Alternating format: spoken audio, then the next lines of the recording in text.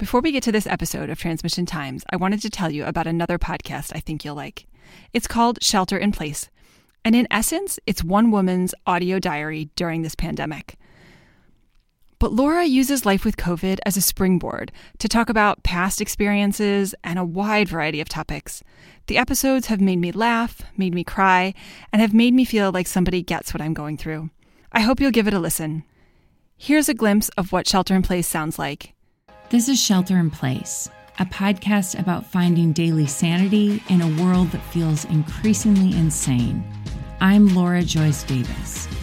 Each day, in the amount of time it takes to enjoy a good cup of coffee, I share stories that are helping me survive right now. Stories that live in the tension between joy and grief, that remind us that even when we're at our worst, we're not alone. I hope you join me for Shelter in Place on Apple Podcasts, Acast, or wherever you listen. And now onto our episode. This is the Transmission Times. We are all lost in time. I've heard a lot of people say after a couple of weeks or so is that it feels like Groundhog Day. We can't remember what day it is. Can't believe that it's already 5 o'clock. Can't believe that, it's already Wednesday. Like, days go by super fast, way faster than before. Like, people complain like, oh, time flies by, but this is next level of time flies by. My cousin shared a meme where it said, and just like that, nobody ever asked stay-at-home moms what they do all day again. And I thought that's absolutely right on. Whenever somebody asks me what I've been up to, I have no idea what I did like 2 hours ago. Even though the days are the same, it takes me a while to kind of pull up from memory what I've been doing. And it's a very strange phenomenon to live. This is something that's been a real problem for literally everybody I know. And for me, the analogy is like when you go camping and you set up a tent, you have to have all 4 of those stakes in the ground or your tent's not going to stand. And that's what I feel like not having my day job has done, is it's removed one of my tent stakes. And the tent is not standing up very well. It's flapping around in the wind. From Knysna in South Africa. So I'm thinking, realizing that I take solace in my kitchen, busying myself with my ferments, broths, and making cheese, organizing the bottles to make more room for fresh market delights that can be dried and preserved, gives me a purpose and allows me to be doing something that could bring comfort, healing, and pleasure to others. 4 weeks ago, I posted a picture on Facebook of a large knitted map of a little Welsh town I used to live in. Some of my village commented on my post that it might be a fun thing to do here, as Bramley is a lovely little village. Now we have formed a lockdown knitting group. I've ordered the wool, I'm designing and making patterns. My porch is turning into a knitting hub with a basket of wool and envelopes containing patterns. The project will take longer than the pandemic, I hope, and eventually we will have a lasting piece of art that will serve as a reminder of these rather odd circumstances that we find ourselves in. So life in isolation for a PhD student is pretty much normal. And I guess in some respects I find myself lucky that I am in the part of my PhD where I'm writing up and am supposed to be isolated anyway. I don't even remember what kind of life we had before all this. Yeah. And that's something that I noticed over and over again. And a lot of people say the same. Like how quickly you can adapt to such a strange situation. And how quickly it can become normalcy. It's a strange time actually, 5 weeks or so into lockdown. Definitely feeling a bit fatigued with it all, and because it all gets a bit normal, sometimes you can feel less anxious, even though the risk of catching coronavirus is still the same as it was 4 weeks ago, really. Woken up every morning hoping for normality, being bombarded by the more difficult, life-changing decisions having to be made for others, having to be made by us. Container ships in a line waiting to offload. Life is on hold.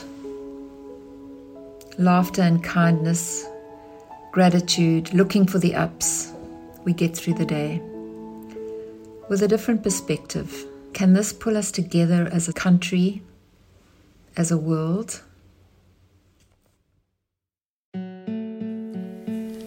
I think I've gotten really good at estimating distance, like this social distancing thing with all the numbers. In Europe we have meters, so you ideally should stay 2 meters apart if you're not walking and there's no wind. It was pretty eerie the first couple of days of going on my walk with my sister-in-law, and you see somebody and you semi-freak out a little bit when you see them walking towards you, and you think, okay, who's gonna move to the road? Is it us? Is it them? It's interesting how much my mind goes into this like calculating mode. Where are they going? How far are we from them? Where is the wind blowing from? If they're running, do they wear a mask? Don't they wear a mask? And then finding yourself like really kind of judgy in a way to people who don't move and are super close to you, and you think, excuse me, that's not 2 meters. It's kind of a dance that's going on, and sometimes I feel bad that I do this because it's kind of ridiculous when you see it from the outside. But yeah, I think it's kind of necessary, because otherwise you can drive yourself mad, or I could drive myself mad with, what if that person kind of could have been the one, like all these possible scenarios. In particular up north in Northland, where there are Māori communities that are vulnerable, the fact that they have taken it upon themselves to really protect their community by keeping others out, which has, I think, been really vital and is a good move on their part. For the first 2 weeks, the main road that goes out of Hamilton to the south was empty, and then Good Friday rolls around and there's just cars back to back trying to go on holiday still, despite being on this lockdown where we can't actually move out of our region.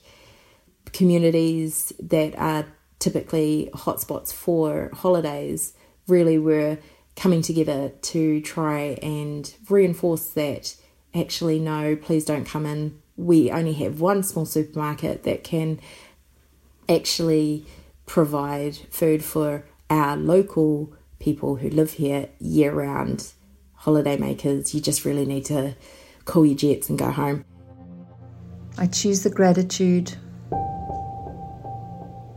the togetherness, the closeness, the support.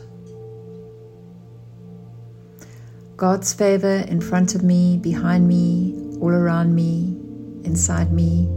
Amen.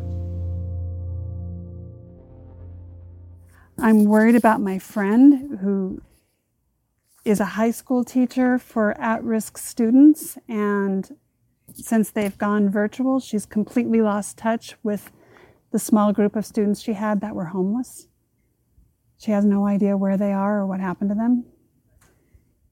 I'm looking forward to doing things that I took for granted, like popping into a store just to look around.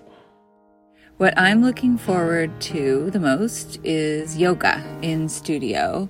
I miss the heat in the classroom, the camaraderie, the conversations I have afterward, and practicing without my family walking by multiple times as I'm doing my practice.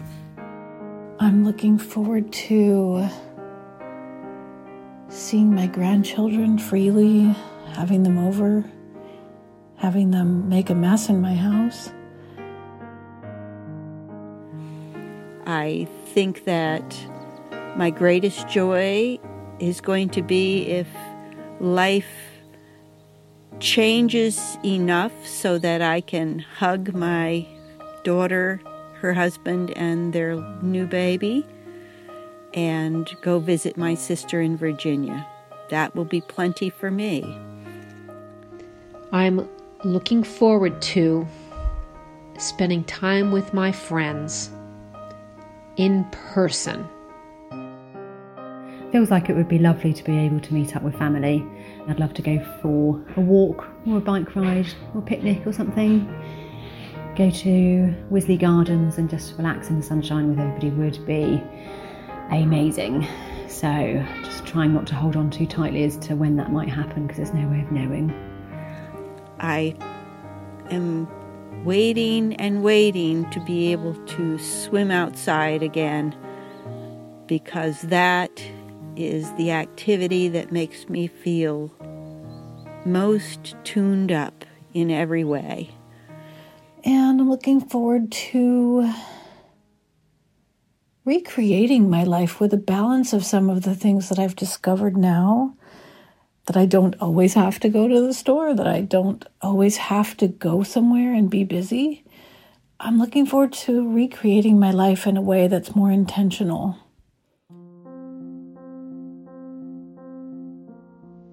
Under 6 weeks ago, 6 weeks this coming Monday, things were really starting to ramp up, and my husband and I made a plan to have me stay with my mom, and so we were going to just look at it week to week.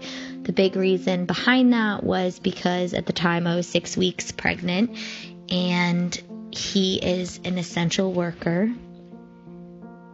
and I haven't seen him since then, except twice through the window.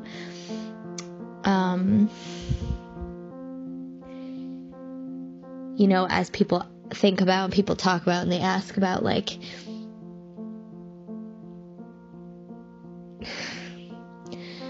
you know, what are you most excited about doing when this is over? And, like, what are you looking forward to? It's like, I feel like it's just him.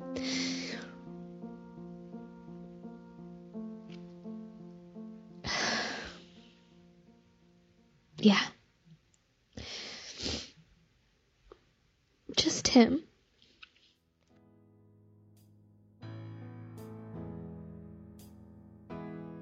And I'd like to say a huge thank you to Jacinta, Judy, Alicia, Christina, Catherine, Diane, Megan, Jean, Sue, Joan, and Karen, whose diaries you heard in this episode. The Transmission Times Project is collecting audio diaries from people like you during this pandemic so that we can create an archive to document this moment in history. If you'd like to join the Transmission Times and add your voice and your story to the archive and possibly be on the podcast, we'd love to have you. Please sign up at transmissiontimes.org/join. That's transmissiontimes.org/join. If you're happy just listening,